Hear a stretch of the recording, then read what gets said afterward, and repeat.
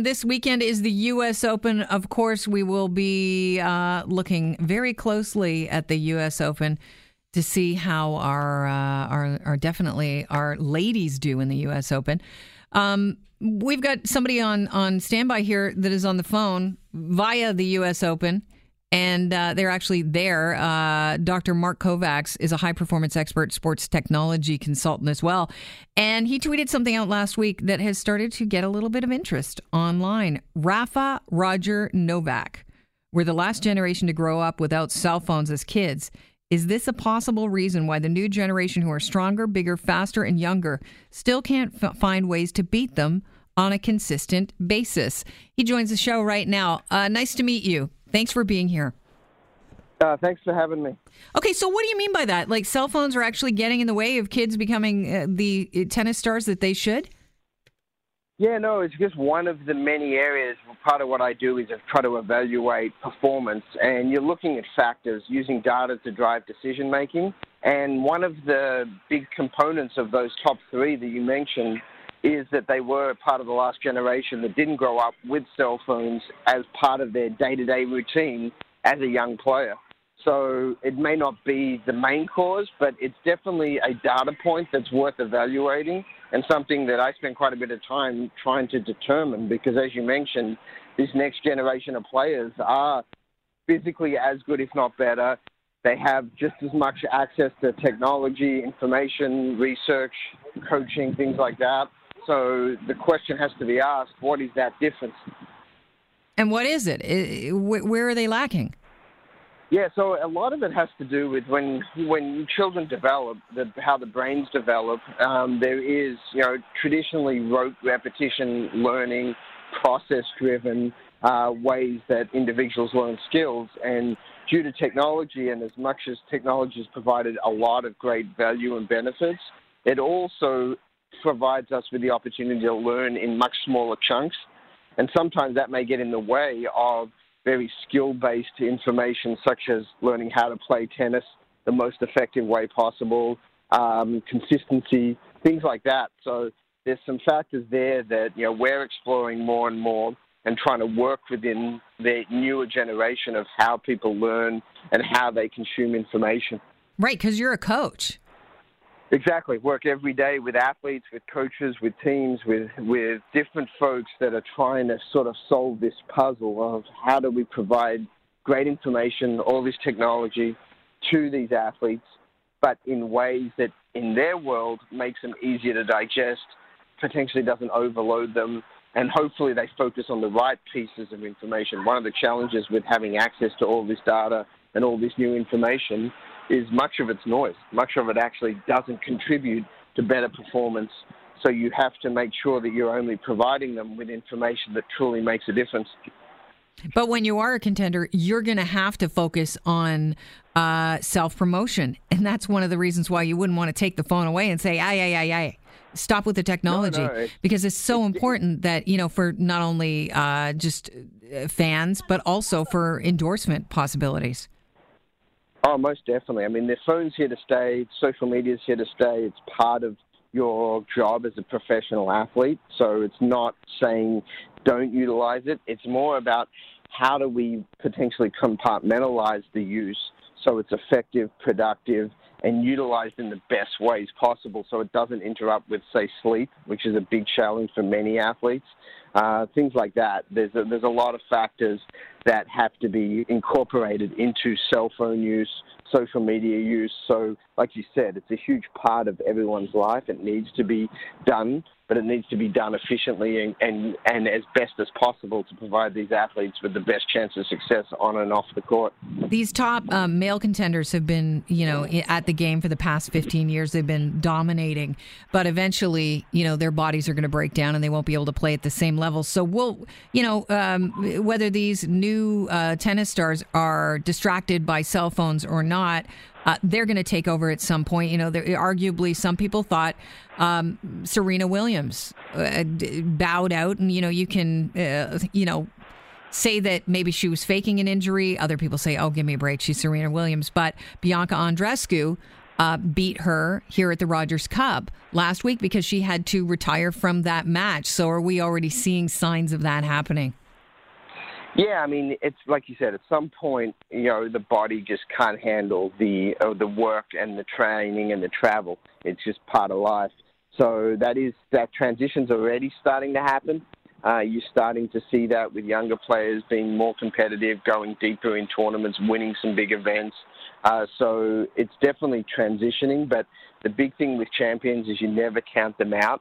They're always able to find that other gear. Mm-hmm. So, there was talk that Roger was getting close to the end of his career 3 or 4 years ago, and as we've seen the last couple of years, he's as dominant just about as ever. So it's one of those things that until they really feel like no more, you're always going to put them in the conversation. Is that largely because tennis is a big part of it is a mental game? 100%. I mean, there's so much strategy involved. There's so much dealing with pressure, being able to handle the big moments well. And the more experience you have in those environments, the better you are at them. So experience is a significant contributing factor to success. That's why they're able to possibly play even when they're maybe not as fit or not as fast or not as strong as some other players. They've got these other components that make them so successful. Bianca Andreescu, won the Rogers Cup, and people say, wow, she was ranked 200th last year at this time, and now she is in like the top, I think, 10. Her mental game, a lot of people say that is one of her strongest assets. Do you think she has a chance of winning this weekend at the U.S. Open? Most definitely. I mean, the beauty about this year on the women's side of the draw is there's potentially up to 20 people that have a shot of winning the title. So that makes it super exciting for a lot of these players, both experienced players that have done it before, but also this younger generation that haven't experienced a Grand Slam victory yet. It gives them an opportunity to feel like, and they should feel like, hey, I have the possibility to go deep in this tournament and potentially win it. So it's going to be an exciting couple of weeks, and some of these younger players, I think, feel like it's their time. They have the ability. They put the work in, and many of them have had success at other tournaments, so it gives them that belief that it's possible.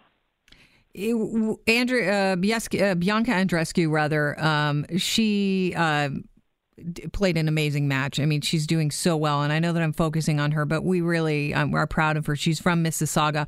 One of the things that I think is interesting that you said in a recent article I read is that as a tennis star, you have to know what's going on your side of the net, but also on the other side of the court as well.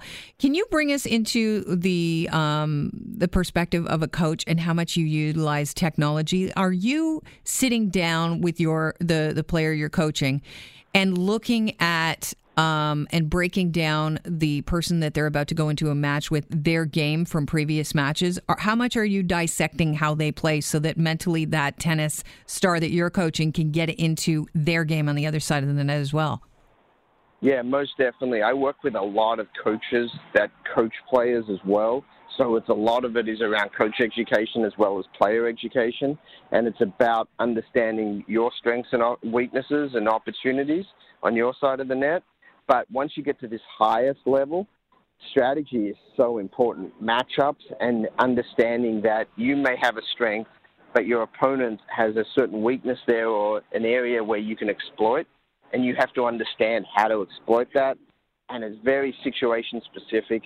It has a lot to do with patterns of play, serve locations, serve percentages at different times throughout matches, and really understanding you're trying to get an advantage. That's what you're looking to do, and you're trying to use data to provide that advantage.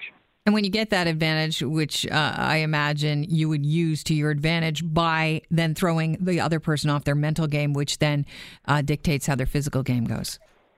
Exactly. A lot of it has to do with putting the ball in positions your opponent doesn't like and giving you the ball in positions that you like better. And it's really a game of chess. And some players play chess, and we say a lot, other players are just playing checkers. And it's really important, and you see it in matches, that the players that understand their strategy so well are at a significant advantage, especially when the physical skills are very close.